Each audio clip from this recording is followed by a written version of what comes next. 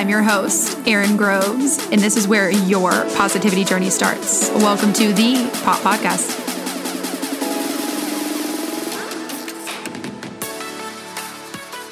All right. Well, hey, guys, and welcome back to the Pop Podcast. I am your host, Erin Groves, and here we are on another Monday, and a very exciting episode and guest today. I know we talk a lot on this podcast about entrepreneurship and business, and my sister came on and did an episode on mental health, which I know a lot of people resonated with. So I thought, why not bring on another fellow podcaster that I actually met through a podcast course I took, and she knows everything and has a great story about mental health. So Sadie Seton, welcome to the Pop Podcast. Say hello. Thank you so much for having me. I'm so excited to be here. Your story is something that a lot of people throughout the nation, especially with 2020, can resonate with.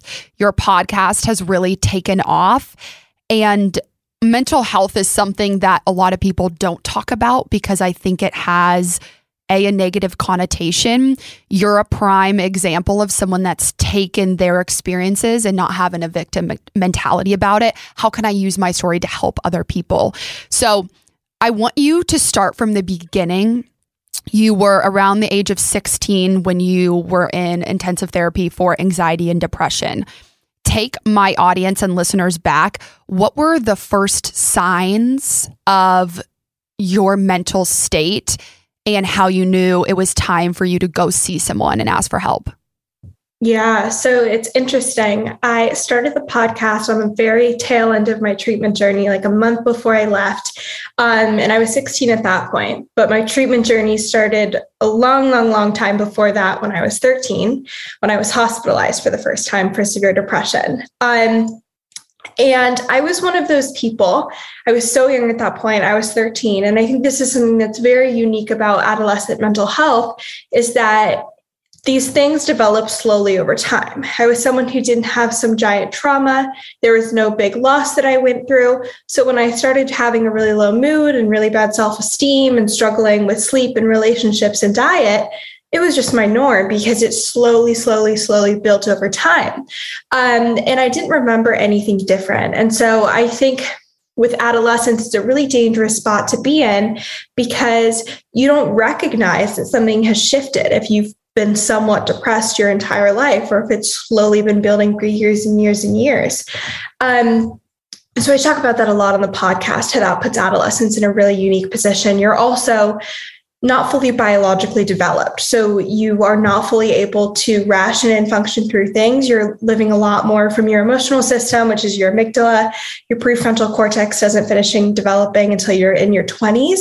And so you're more prone to being emotional. You experience your emotions more strongly. And that's kind of why I think everyone has that universal experience of like being a teenager sucks. Like that was a rough time in my life. Like anyone you talk to is like, oh, not looking back on that with all positive memories. And so it's something that a lot of people can resonate with. And I think it's why so many teens struggle with mental health challenges, is because you're really in a really vulnerable spot.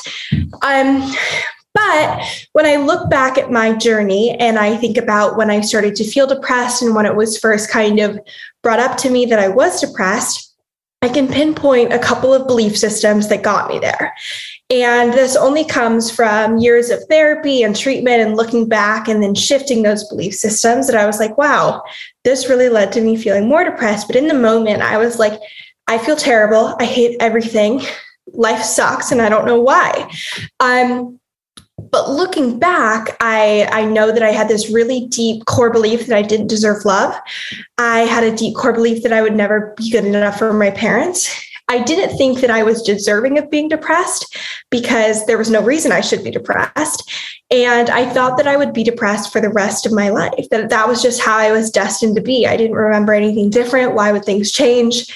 I could understand that other people could live a life where they weren't depressed, but that just wasn't in the cards for me. So when you're operating through life with the view that you're not good enough and you're not deserving of love, you're really looking for circumstantial evidence to prove that to be true. And that's exactly what happened in every single interaction. So I just dug myself into a deeper and deeper hole of low self-esteem and being disconnected and feeling isolated and misunderstood.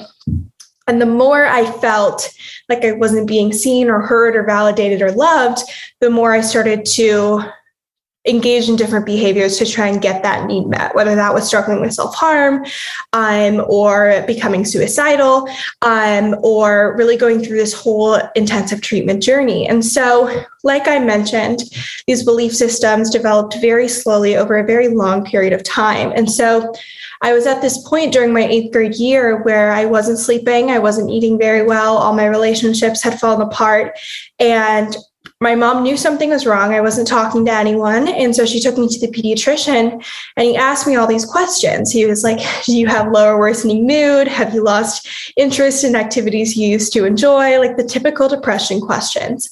I remember crying because someone was finally putting a voice to what I was experiencing. It was all of these jumbled emotions and thoughts and odd interactions that I was having, but I'd never put a name to it. I'd never heard someone voice what it was that I was experiencing. And so that was a really powerful moment. And he said to me, so you're definitely really depressed. I can see that. And your mom has made a psychiatrist appointment for later today. And if you don't do that, you're going to spend some time in the hospital. And that's not typical.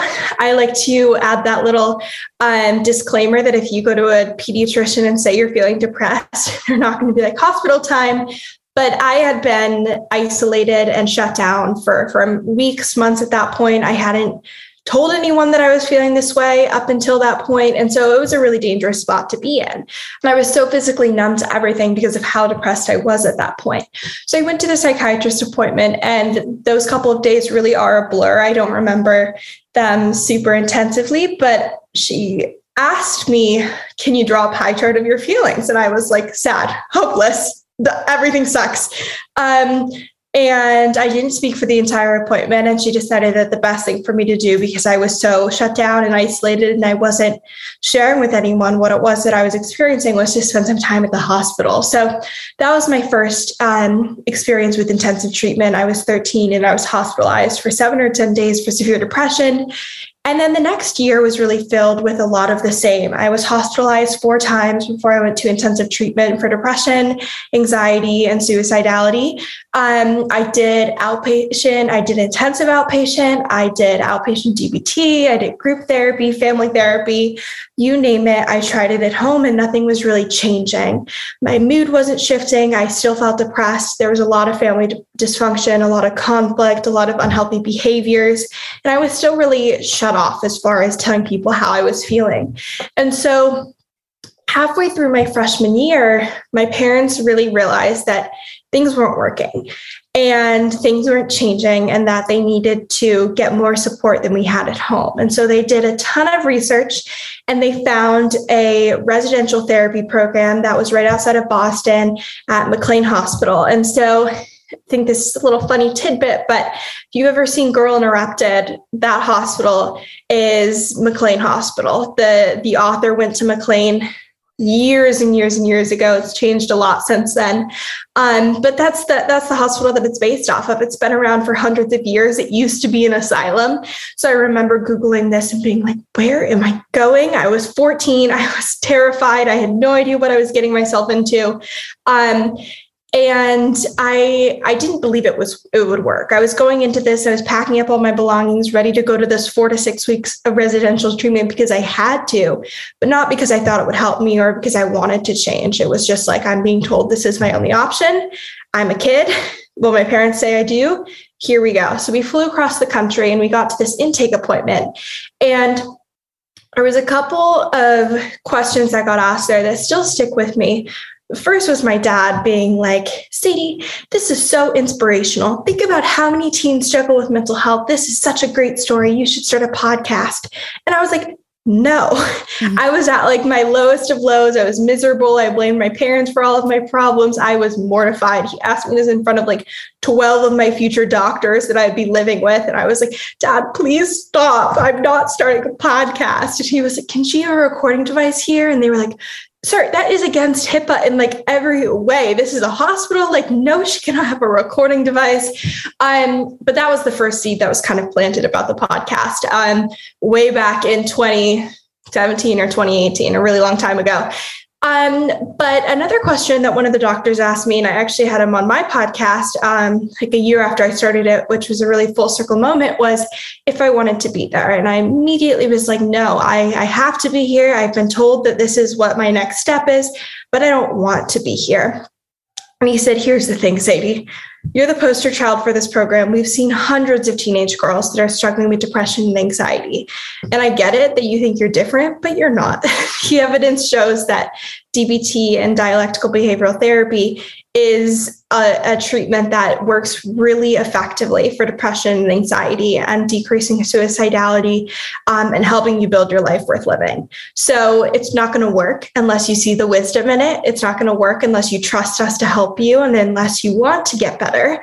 But you're not special in this one. And that was really like a wake up call moment for me, because up until that point, I really was like, I'm the outlier. Like, it doesn't matter who is helping me, like it's not going to work. And so I was sitting in this room talking to 12 of the best clinicians in the country. McLean is a Harvard affiliated program. It's the best of the best program. And I was like, I get that you guys are really specialized, but it's just not going to work. It's not going to help me. And so he was like, the doctor was like, you're going to have to think about this, because this is a voluntary program. We don't take kids unless they want to get better and they believe they can get better. And the other option is to go to somewhere where your parents can sign on a dotted line and you stay there for however long the program deems necessary. And that scared me a little bit. I was like, okay, I want to be here where I have the autonomy and control over my journey. But I was like, I'll think about it. So I went and watched The Bachelor. I ordered room service and I came back the next day and started treatment. And it was the first time that I did cultivate the wisdom. I logically understood that the evidence said it would work. I had enough I was emotionally open to receiving treatment. I put enough trust in these doctors and their competency and their experience to help me. And I cultivated enough self-compassion to want to get better, because my self-esteem was so shot at that point that I didn't even want a life that was good for myself. I didn't think I deserved that. And so that was the first time that I really shifted that mindset. And then from there, it was tons of group therapy and individual therapy, family therapy, all of the things that really helped shift my mood. I stopped feeling depressed. I stopped feeling suicidal. I was able to understand my anxiety in a way that allowed me to cope with it. And so I was at that program for 14 weeks. And after that, I went to a therapeutic boarding school for 14 months to kind of continue that progress. And at the tail end of it, I had this moment where I was like, wow, what everyone said was true has happened. I'm not depressed. I'm no longer struggling. I'm living my life worth living. And it was really possible. And up until that point, I still was kind of skeptical. I was like, yeah, I get it, but like, it's probably not going to work. But because I was so firm in the belief system that things would never change, when they did change, I was like, I have to tell people about this, because of me, this person that so firmly believed that I would be depressed for the rest of my life and that I would never experience happiness is happy, then anyone can do it, especially teens. And another thing that I noticed during my treatment journey was a huge lack of teenagers that were sharing that they had fully taken control of their mental health. They had shifted their mood around. They had completely changed their lives, and telling other teens that it was possible. Tons of adults and doctors were like, yeah, it's totally possible. You can change your life. You'll be happy. We promise. But that's kind of hard to resonate with and believe, because they feel so far removed from where you're at. And so I wanted to add that to the narrative, and I wanted to share what worked for me. And I really did recognize that everything went right in my journey. My parents were willing to drop everything, fly me across the country, and get me the treatment that I needed. I took my second semester of freshman year off for mental health treatment. I took a year and a half out of my life to dedicate to intensively working on my mental health. I had access to the best of the best clinicians, therapy, doctors, coping skills. And I knew that that wasn't something that everyone had access to. And I knew that if I had access to these resources earlier on, I wouldn't have needed that level of care. And so that's another reason I started the podcast, was to share those resources and make them more widely accessible. But everything really culminated when I realized that idea of being better had come true. And I really wanted to share that with other teens.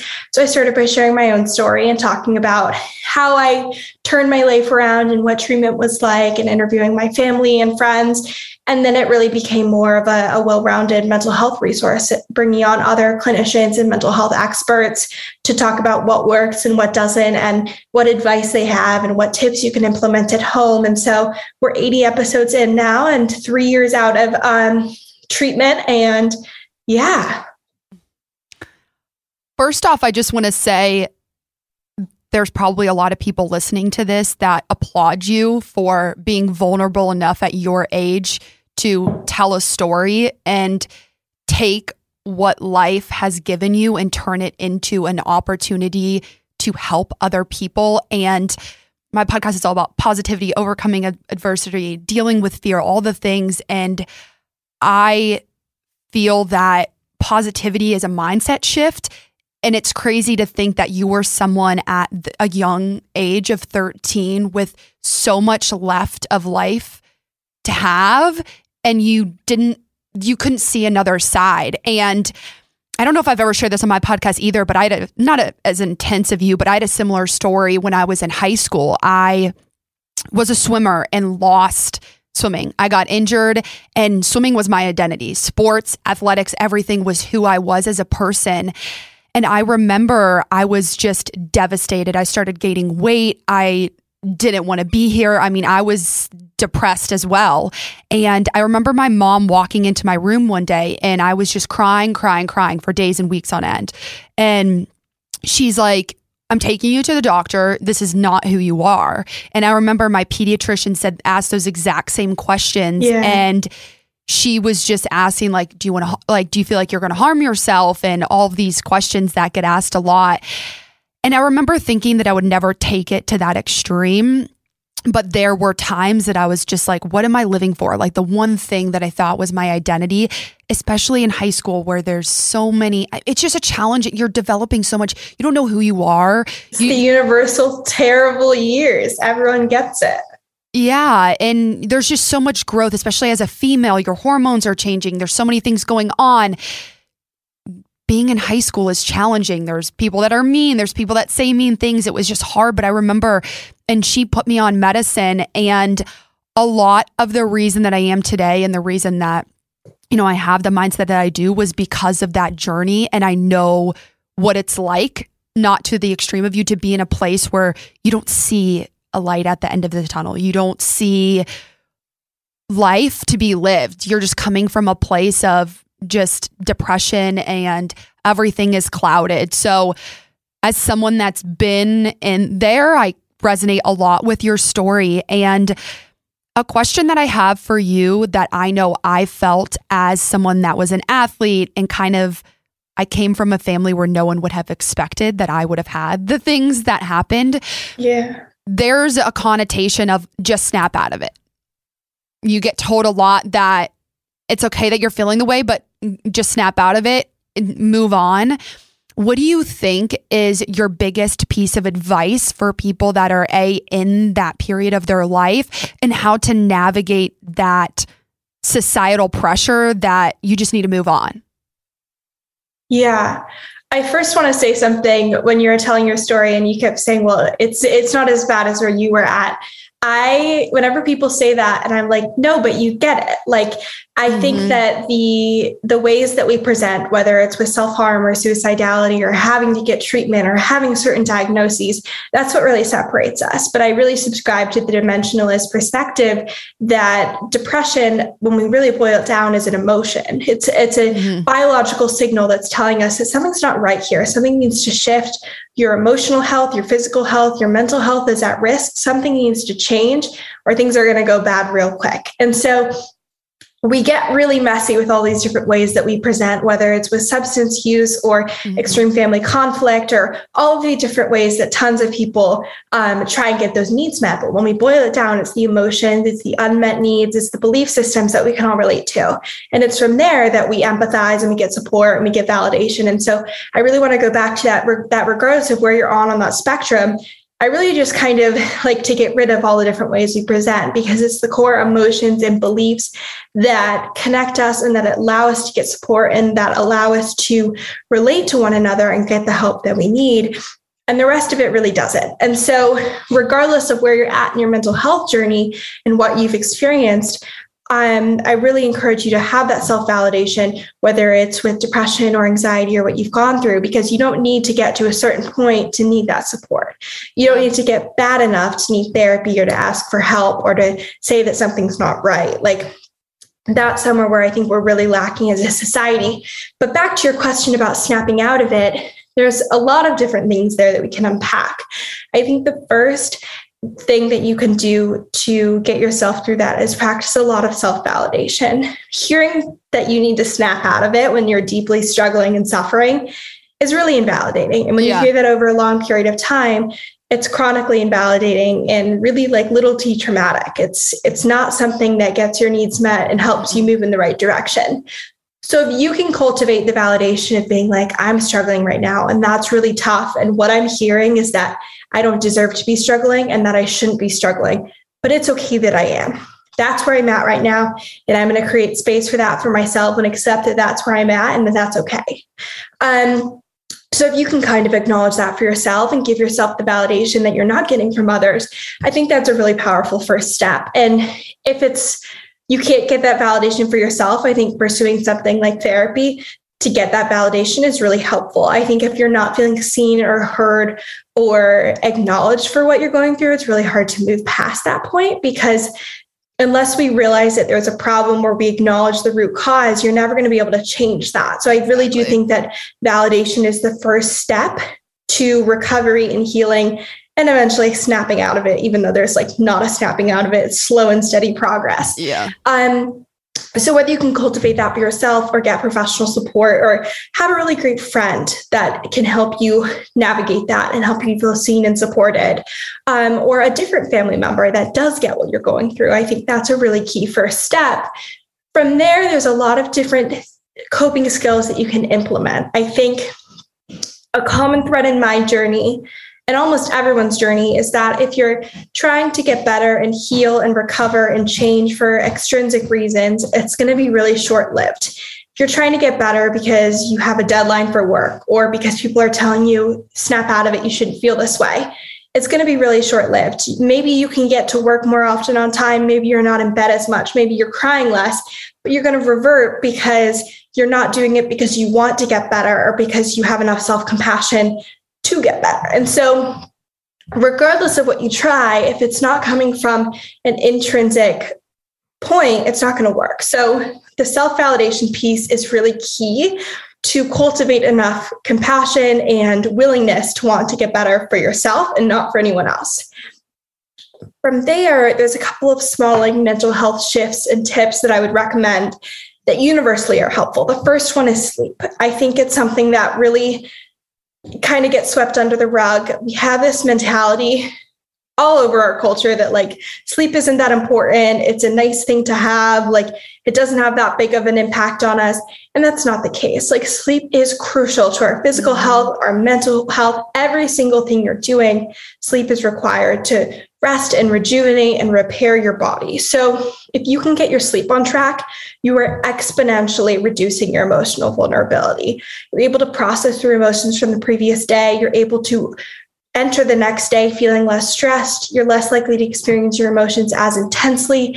It's just a key piece to being able to function as a better version of yourself. And sleep is something that tends to struggle when you're struggling with depression, anxiety, mental health challenges. Like it's one of the go-to symptoms that they list, which is that your sleep is disrupted. You're having more or less sleep than normal. So getting that on track is a great point to start.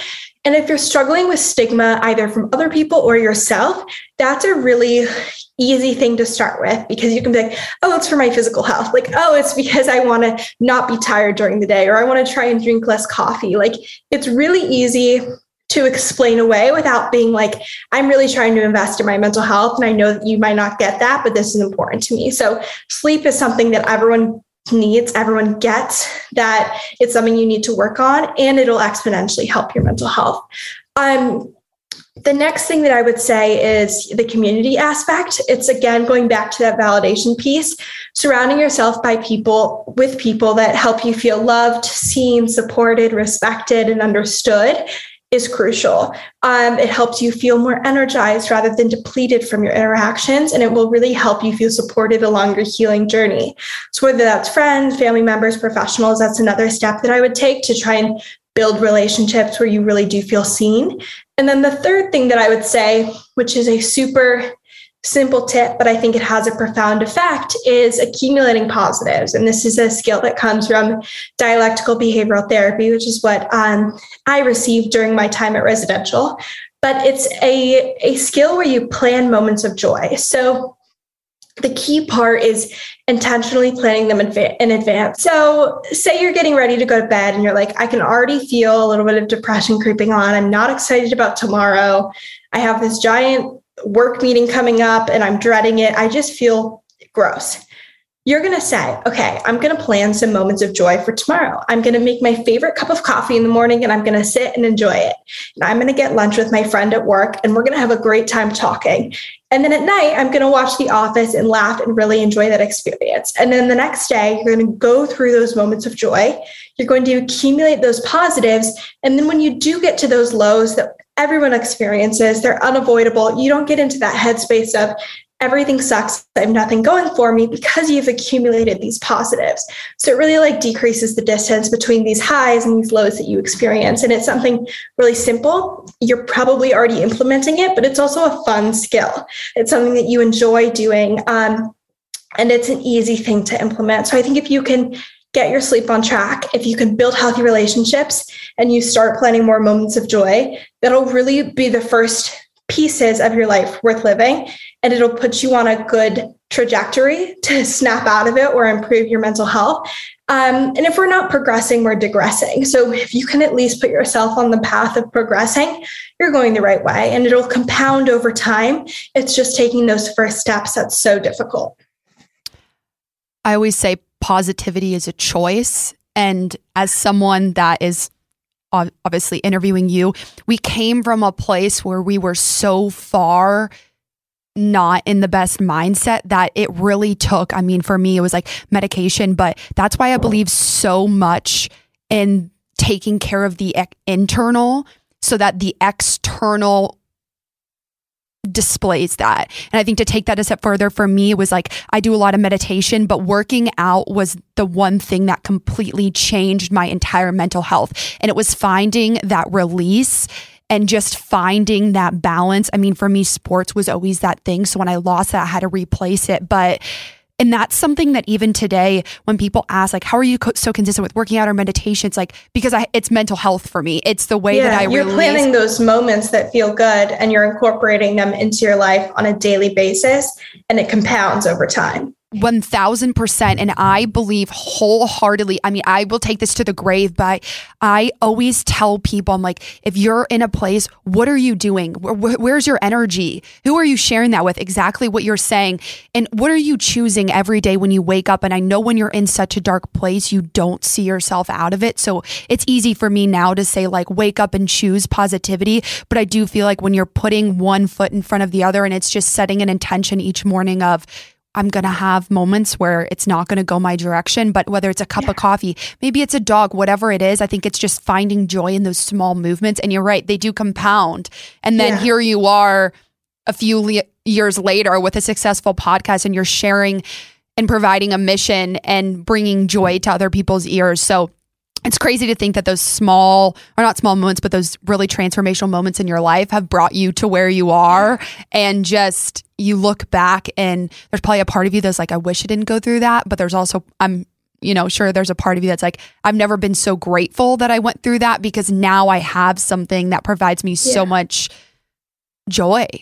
Absolutely. And I love what you said about the choice. That goes back to the intrinsic motivation. When you're choosing to plan moments of joy, to be positive for yourself, that's when that long lasting change occurs. If you're I'm going to go through the steps and meditate because someone's telling me to, or because I think it'll work, or because this is what I feel I have to do to live up to the society's standard of being happy and functioning well, it's short-lived. So making those choices for yourself is so powerful, and it's what leads to the long-lasting results that everyone strives for. You grew up in the social media, where social media was building and growing to be where it is now. I personally feel, and this is just an opinion for everyone out there listening, but I personally feel that I don't know how I would have grown up with social media just at your fingertips. I have seen more adolescents around your age go through mental health issues. And for me, I don't want to blame social media, but I think it has a large part. Do you have an opinion or scientific proof or anything for people out there listening from your journey? Do you feel that social media affected you negatively? And do you feel that there's other people out there that you've either talked to or you've helped that are dealing with depression because of the comparison that social media offers? Yeah, I mean, absolutely. We know that the statistics say that social media consumption, being on the Instagram, utilizing these platforms increases rates of depression and anxiety, and in general, mental health challenges. Like, that's what the data says. It's what science is telling us. It's a fact that can't be avoided. I think it really goes back to those norms. Like, when I was struggling, my norm was that everything sucked all the time and I would never experience anything different. So for me and Gen Z that's growing up with social media being a norm, we've never known anything different. So I don't think it has that like devastating impact of like, wow, this has really changed my life a lot, because it's all we've ever known. With that being said, we know what the data says. We know that it's not great for us. We know that it's causing a lot of grievances for our mental health. So where do we go from there? And I think that is where being a critical consumer comes in. And you have a lot of power as a consumer to create a positive user experience on social media for yourself. So that means following people that make you feel better, that make you feel good, that put a smile on your face. I like to joke, and I'll literally show you that my Explore page is all nail videos, because I love nail videos. Like, this is my Explore page on my Instagram. It's only nail videos, because that's what makes me happy. And I'm like, oh, this is so fun. This makes me feel so relaxed. So when I'm going on Instagram, that's what I like to do. And so it's really being a critical consumer and being like, does following this person make me feel better, or does it make me feel worse? If it makes you feel worse, unfollow them. And if it's someone that you know, mute them. Make their post stop showing up in your feed. And it's really that simple. And again, you have to decide that for yourself. You have to want to change that user experience. You have the power to, and it's something that's very, very possible for you to do. I think, again, I want to narrow back in on the idea that if you don't observe and acknowledge that there's a problem going on, you're never going to change or shift something. So it's really a lot of observation and internal exploration, being like, is social media a positive experience for me? Or is it really negative and hurting my self-esteem? Or like TikTok, is it something that is a great distraction, or is it a huge time suck that takes all of my time away from school? And it's really just that awareness piece. And then you can make changes as necessary. So maybe it's using a time limit. Maybe it's deleting it from your phone, whatever it is that you need. It's setting those boundaries for yourself. But I think people forget how much power we have as consumers. Mm-hmm. Like, when you open the Instagram account app, you're choosing who to follow. You're choosing who shows up in your feed. You're choosing how much time you spend on the app. And you can use that for positive or for negative. So following people that make you feel really good, that boost your mood. And I think another thing that I can't speak highly of enough is using social media from a creative perspective. Especially with the podcast, being on social media is something that really allows me to explore different passions and creativity. So especially on the podcast account, I am constantly looking for other creators for inspiration. I'm admiring what they're doing. I'm like, wow, this person is so driven. I'm so impressed by their hustle. Like, that's really the relationship I have with social media there. And so if you are someone that likes art, make an art account. Use social media to showcase your talent. Use it to connect with like-minded individuals. If you're someone who loves podcasting, create social media accounts for your podcast. If you really love movies, make a movie review TikTok. Like, I think using social media from a creative perspective is something that's really powerful that tons of people are doing, but it's not the norm. Like, the norm is using it from like a personal consumption perspective, but that's another shift you can make to kind of change your relationship to the platform. But it all goes back to being a critical consumer and really just asking yourself, does this help or hurt my mental health? Okay, it hurts it. It's gone. It helps it. Okay, great. Let's leave it around. So, yeah. I think it's hard as when you're in that adolescent age to really, you made a really good point of you don't know any different.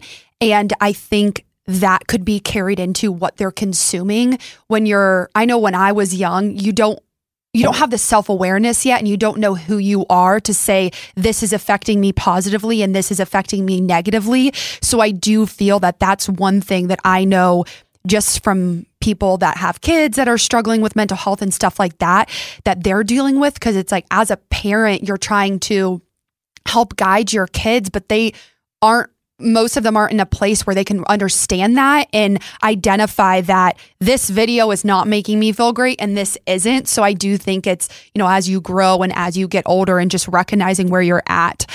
Another question for you is, what do you think are some of the biggest misconceptions about mental health? There's so many. There's so many. I think one that's really universally true, not universally true, but universally believed, is that idea of the mental health spectrum, and that you're not bad enough, or it hasn't gotten bad enough to need support. And that's why I always break it down to that spectrum of emotions. We all experience depression. We all experience anxiety. It's just to a different degree. You don't have to get to a certain benchmark to need therapy. You don't have to get to a certain benchmark to have to ask for help or to start looking for resources. Just like with your physical health, you're not going to start working out regularly and eating healthy when you get cancer. You're going to do it your entire life to try and avoid that. Same thing for your mental health. You're not going to wait to educate yourself about mental health and practice using coping skills and be surrounded by resources until you're hospitalized, like I was. I'm a very bad example there. You're going to start to listen to podcasts that make you feel better. You're going to be a critical consumer on social media. You're going to surround yourself by people that make you feel good. All these little baby steps that set you up for success. And so I think really that's a very strong belief that a lot of people hold, is that their mental health isn't bad enough. It's not like other people. It's not to that point. Why would you ever compare your mental health to someone else's? Because you'll never experience what their life is like. Mm-hmm. Like, we do have this very self-centered view on the world. Why on earth would you be like, well, my mental health isn't like theirs? You are never going to be in their head knowing what that feels like. So there's no point in comparing your mental health to theirs. So I think really changing your relationship to how you look at resources and how you kind of view that. And maybe that means using therapy as a preventative measure. Maybe that means using therapy to just feel better about your mental health in general. Maybe that means listening to podcasts to educate yourself about mental health. All of these little baby steps that compound over time. But I think if we can really get rid of that idea of, oh, well, it's not bad enough yet, that therapy is for people that are really struggling, I'm not really struggling. I think that's something that's really toxic that prevents a lot of people from getting the help that they need. I think there's so many mental health myths out there. There's people that say, oh, snap out of depression, just go on a walk. Like, those are all toxic things that are not necessarily true. Yeah, if you can go on a walk, that will help your mental health, but it's not going to cure you from feeling depressed for years at a time. I'm trying to think of what are some other really common ones that I've been hearing recently.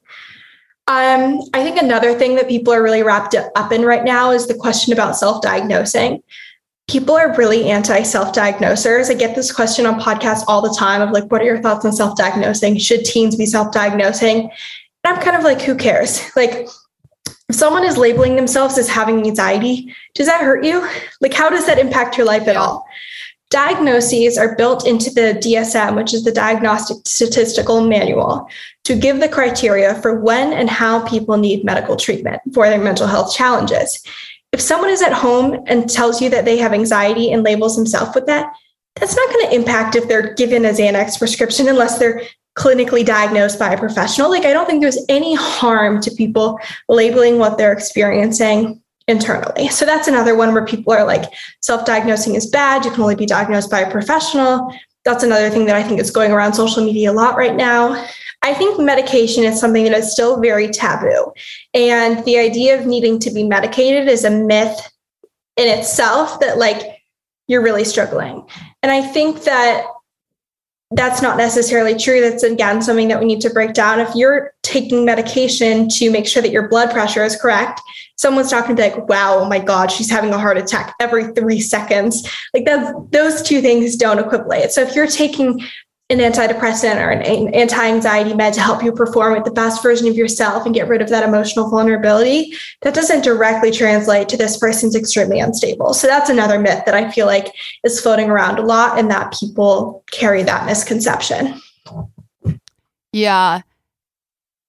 And I think you hit on a really important point of everyone's journey is different. We always talk about how comparison is the thief of joy. And I even did it just in this episode of like, I'm comparing my story to yours and not validating where I was. And I just think I'm someone that tries to empathize, but I'm also someone which I'm self-aware enough now to know that I'm very much like, I'm very hard on myself. So I do think that there's a lot of people I'm sure out there that could resonate with like, you think highly of yourself or you don't want to be in that place. And so it's like, you're just putting pressure on yourself to get to a different outcome. You're like, why am I not there? Like, what can I do differently? Instead of just acknowledging and being like, hey, this is where I'm at. If I need help, I need help.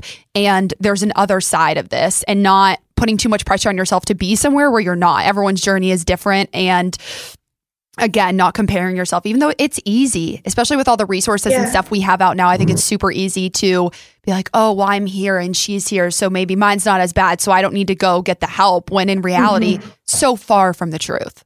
Exactly. And I think I really like what you said about comparison is the thief of joy.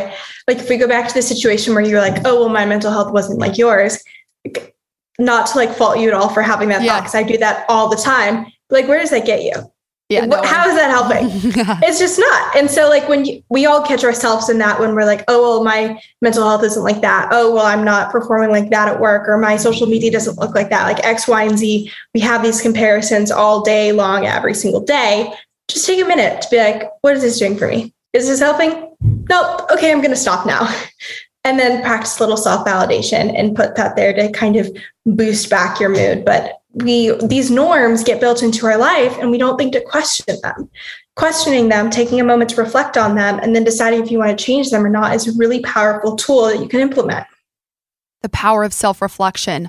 I think building self-awareness and really understanding who you are as a person is one of the biggest keys in life. And I think if we talked about that more as a society, I think we would be in a lot different place of just, who am I as a person? What do I like? Instead of putting so much emphasis on this person's doing this person. I think we care, and not in a, negative way, but I just think we care a lot about what other people are doing, which is fine. But at the same time, it's like, who am I? I think we're so used to people telling us who we are that we lose sight of like what actually makes me who I am, which I want to talk a little bit on your podcast. So you've built an entire business around your story and your journey, which I think, again, I'm going to applaud you on that, is incredible. There's a lot of people who wouldn't do what you're doing, or wouldn't have the confidence, or wouldn't be vulnerable enough to share their stories. So share with the audience your vision, why the podcast. I think we kind of hinted at it a little bit, and why you really wanted to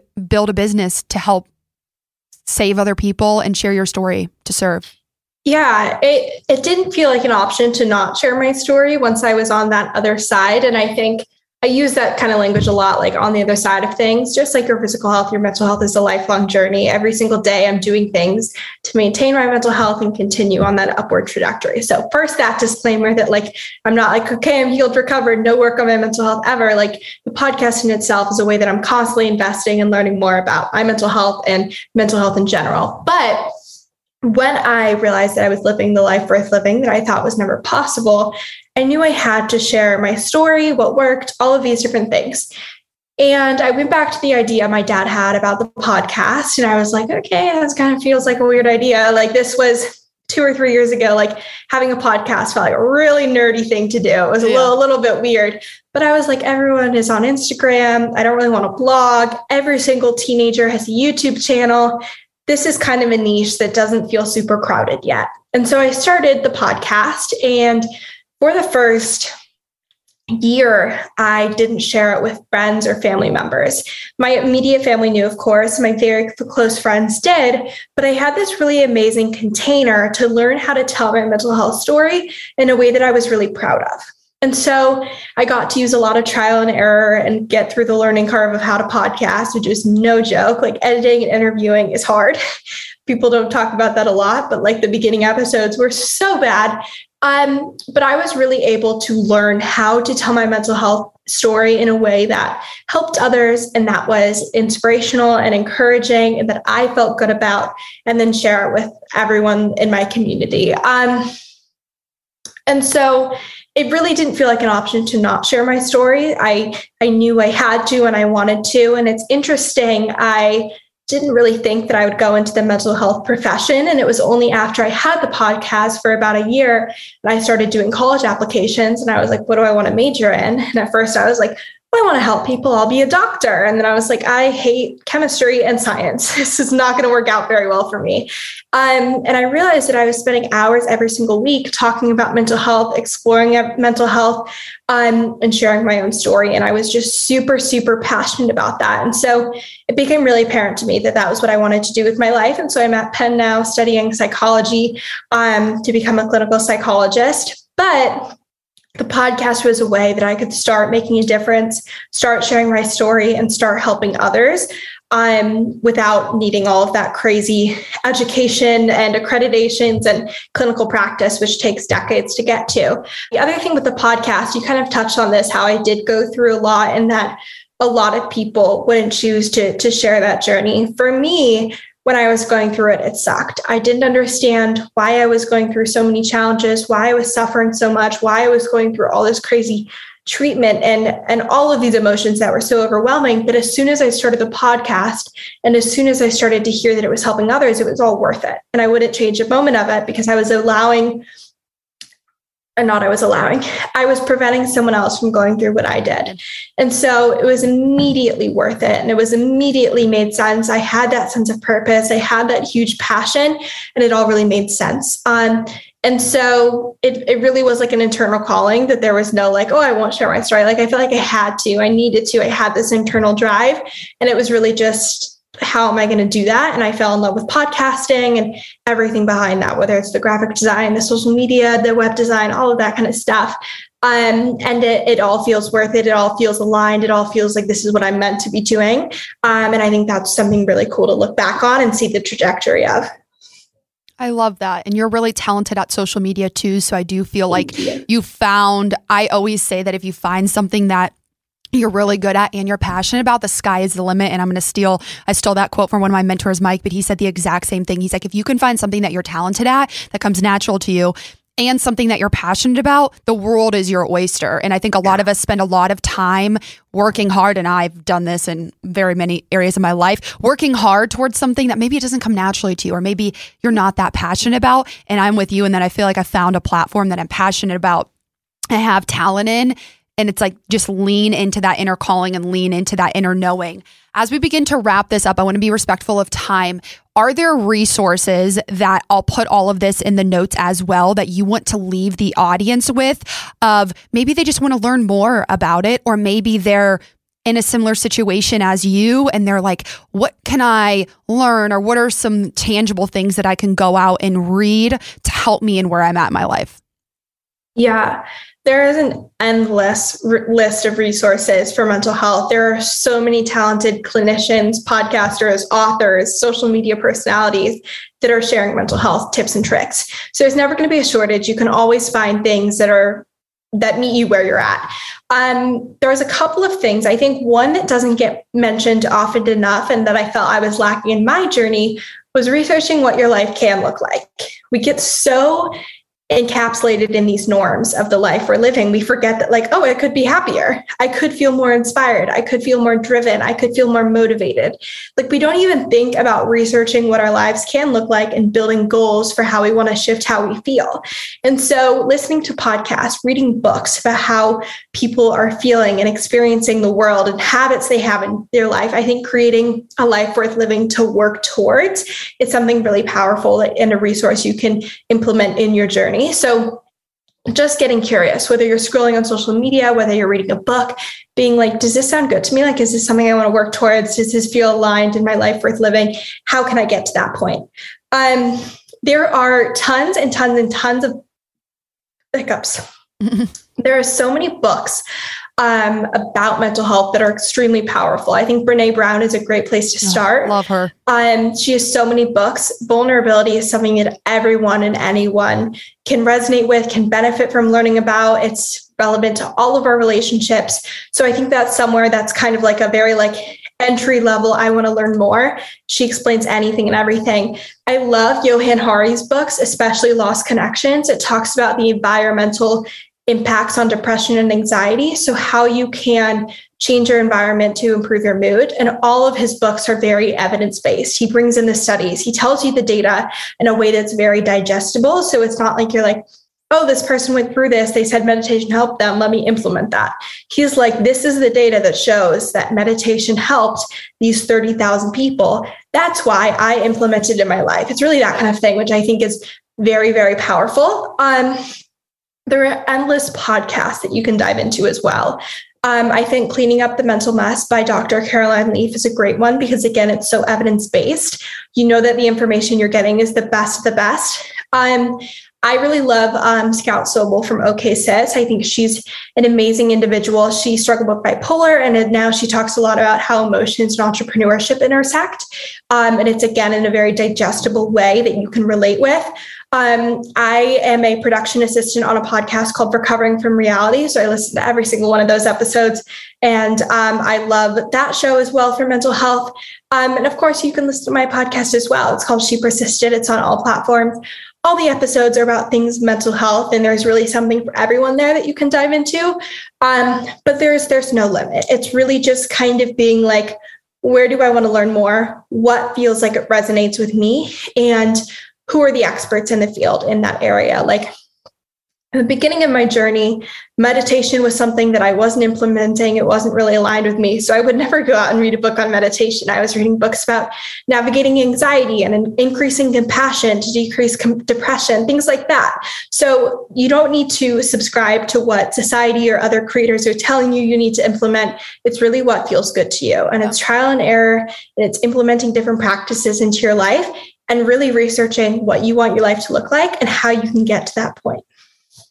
I love that. So many good things. And I'll put a lot of that in the notes. I just wrote down the Lost Connection books. I need to so good. Yeah, start reading more. So thank you so much for coming on this podcast. Everything you said was, I know I learned a lot. And I think, especially in today's world, there's going to be a lot of people that will resonate with your journey and with your story. I'll put everything, where to find her. She's great at social media. So if you need any sort of creative inspiration, I know I stalk hers a lot because your girl is not good at social media. So self-awareness there. It's a learning curve. Yeah. It's all a learning curve. Yeah, it's definitely not my what I'm good at. But the final question for you is, what are you grateful for today, Sadie? So many things. Right now, randomly, I'm really grateful for the California weather. I'm going back to Philly like tomorrow, and we're already getting emails about how it's 12 degrees and the pipes are freezing. So I'm looking outside and seeing the sun, and I'm like, this is a really nice thing. I love this. I took this for granted for years, and it's something that just lets you go outside and take a nice walk and watch the dogs play outside. And it's something that I literally just like forgot to appreciate. So that's something that I'm grateful for today, but always grateful for family and friends and the podcast and listeners and just so many endless things. But right now, the weather. I love that. I am grateful for my health. I know I talk about this a lot, but I just feel like it's something after being sick. We take for granted. I know my mom just got sick this week, so it's just something that I am so grateful for. And thank you again for coming on the podcast. It was great having you.